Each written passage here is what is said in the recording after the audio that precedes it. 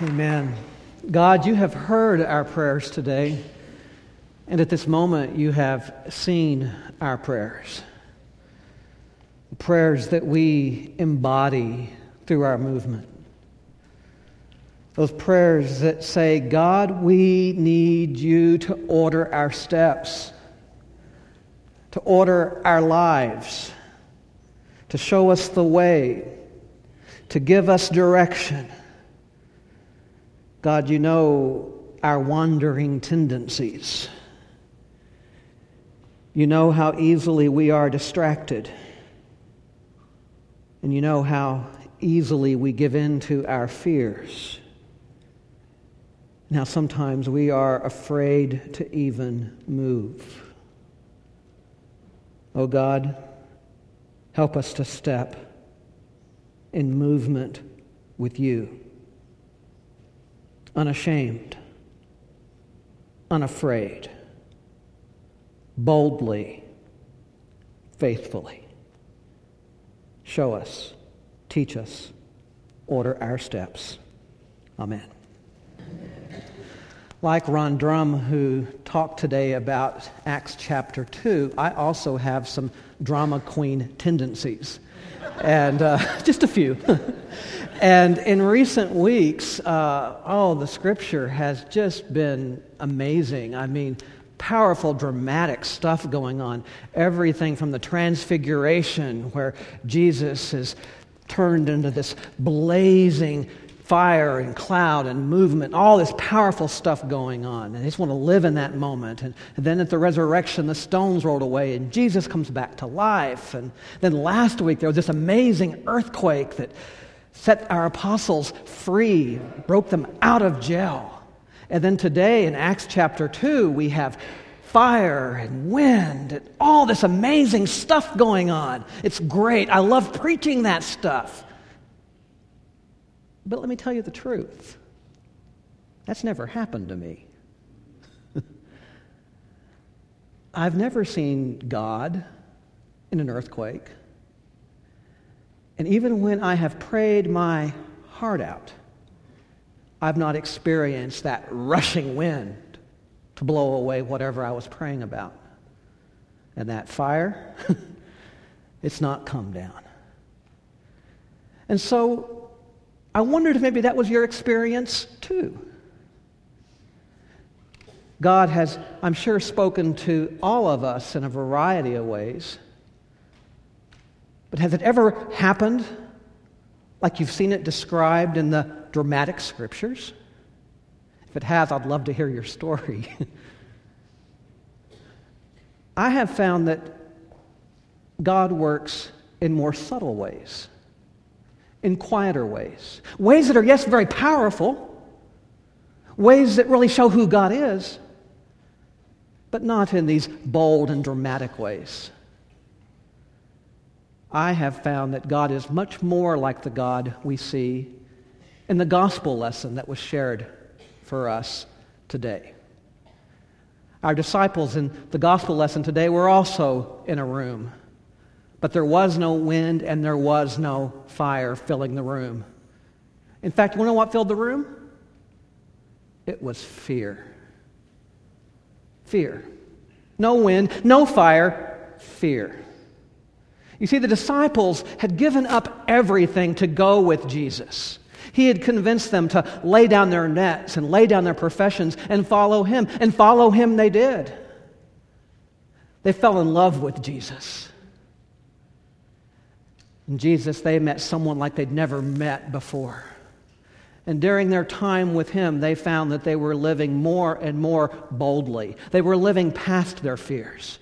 And in so doing, they saw healings, they saw transformations, they saw lives changed. But now, everything was shifting. No matter how much they tried to deny it, they knew that Jesus was going to leave them soon. This one who had staked His life on them and on whom they had staked their lives was leaving. And in their mind, not only was He leaving, He was going to leave them hanging. They couldn't imagine life without him, and they were scared to death. The thoughts going through their mind in today's scripture were thoughts like, what are we going to do without you? What's going to happen to you? What's going to happen to our community? Their greatest fear is that everything was going to fall apart. And in our scripture today, they have so much in common with us. That room was filled with fear. And most likely, if we were all honest, we could number our fears today as well. And even if we sing about fire and wind, the reality is we really don't expect that to happen today. But is it possible that Jesus could come to us like he did to those disciples and answer the questions that we might have? We have all known fear. It threatens us in every dimension of living and every day of our lives. Do I have the strength and the skills to take on challenging tasks? Can I make it financially? Can I risk generosity in sharing what I have with others? Will I endanger my job if I speak out about injustices? Can I be compassionate to people I don't know and risk being taken advantage of? Can I apologize to others I've hurt and take the chance that they will not forgive me? Can I admit my brokenness and other shortcomings and still be able to live with myself? All these fears can overwhelm us and keep us from becoming the full human person and disciple of Jesus that God intends us to become. Our questions. Our fearful questions. Questions like the disciples had that day. Jesus knew he was going to leave them. And when he looked into their eyes that day, he saw their fear.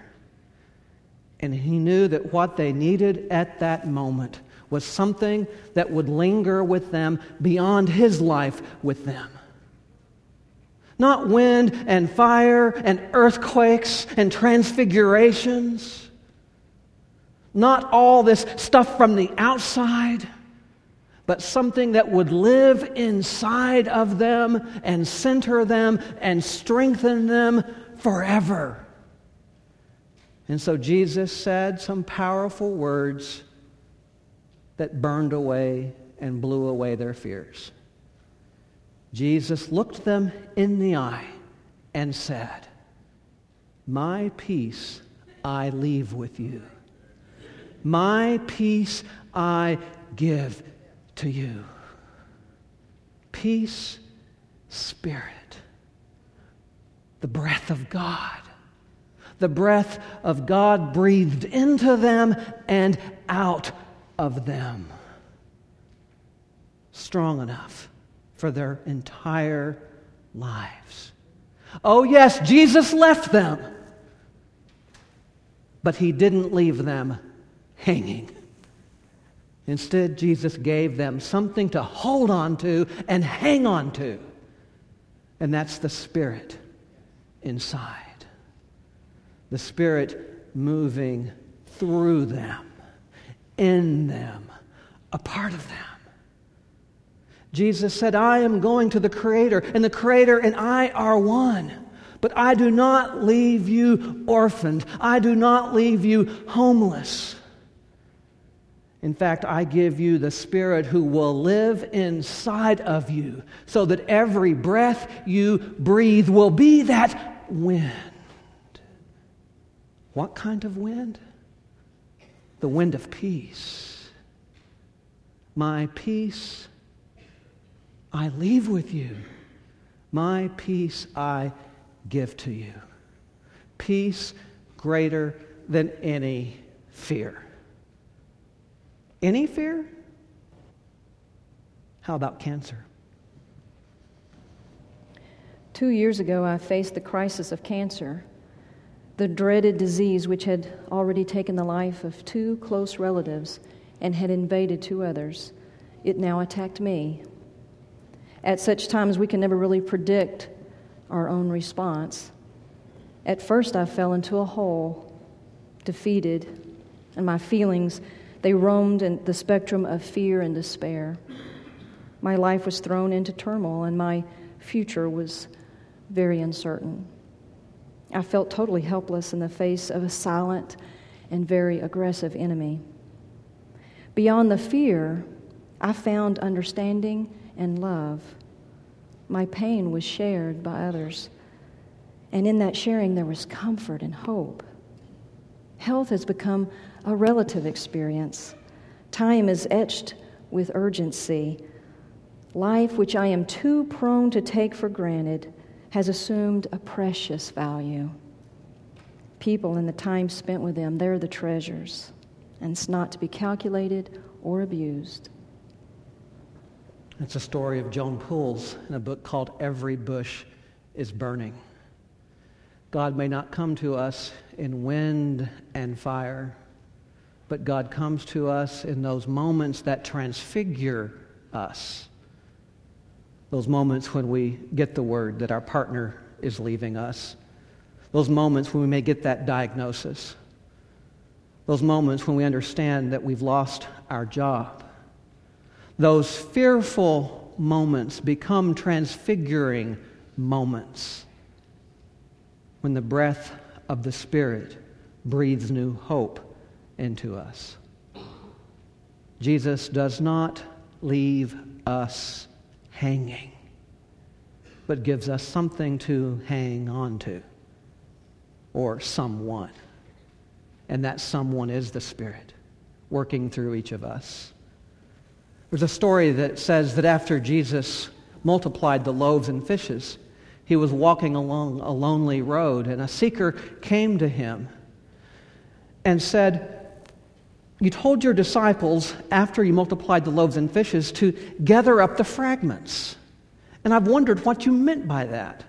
What do you mean by gathering up the fragments?" Jesus looked into the eyes of that seeker and said, "Those fragments are your fears. Because like the loaves and the fish, your fears tend to multiply. You cannot carry those fears alone. So I am your Christ, and I invite you to gather up all the fragments of your fears and put them in a basket and bring that basket to me and let me carry your fear for you." Gather up the fragments. Gather up the fears. On this Pentecost Sunday, yes, we praise a God who comes in powerful and sometimes dramatic ways. But more than ever, we need a God who will come to us in a deep and personal way. So on this Pentecost Sunday, I invite you to take just a moment. Close your eyes if you're comfortable. And I invite you to simply open your hands. It's a symbol of an open heart. It's easy for us to live in denial of our fears, to pretend that we're enough or mature enough to not be afraid anymore. But in all honesty, we're human. And most likely many of us today have a fear of some sort or another. Identify one fear today. That one fear that may be draining your energy or keeping you awake at night. And imagine yourself on that road with Jesus. For you also are a seeker, seeking peace, seeking hope. And you ask Jesus that question. What do you mean by the fragments? And Jesus says, I mean your fear. And I want your fear. I want to carry it not with you, but for you. I want you to give your fear to me. Imagine Jesus taking your hand at this moment and taking that fear, taking it to himself and carrying it and leaving you with nothing but peace. Remember his words to the disciples. They are also words for us today. My peace I leave with you. My peace I give to you. You are my daughters. You are my sons. You are my beloved. I call you by name. Before you were named on earth, you were named in heaven. And heaven is strong enough for you. My peace I leave with you. I give with you. Amen.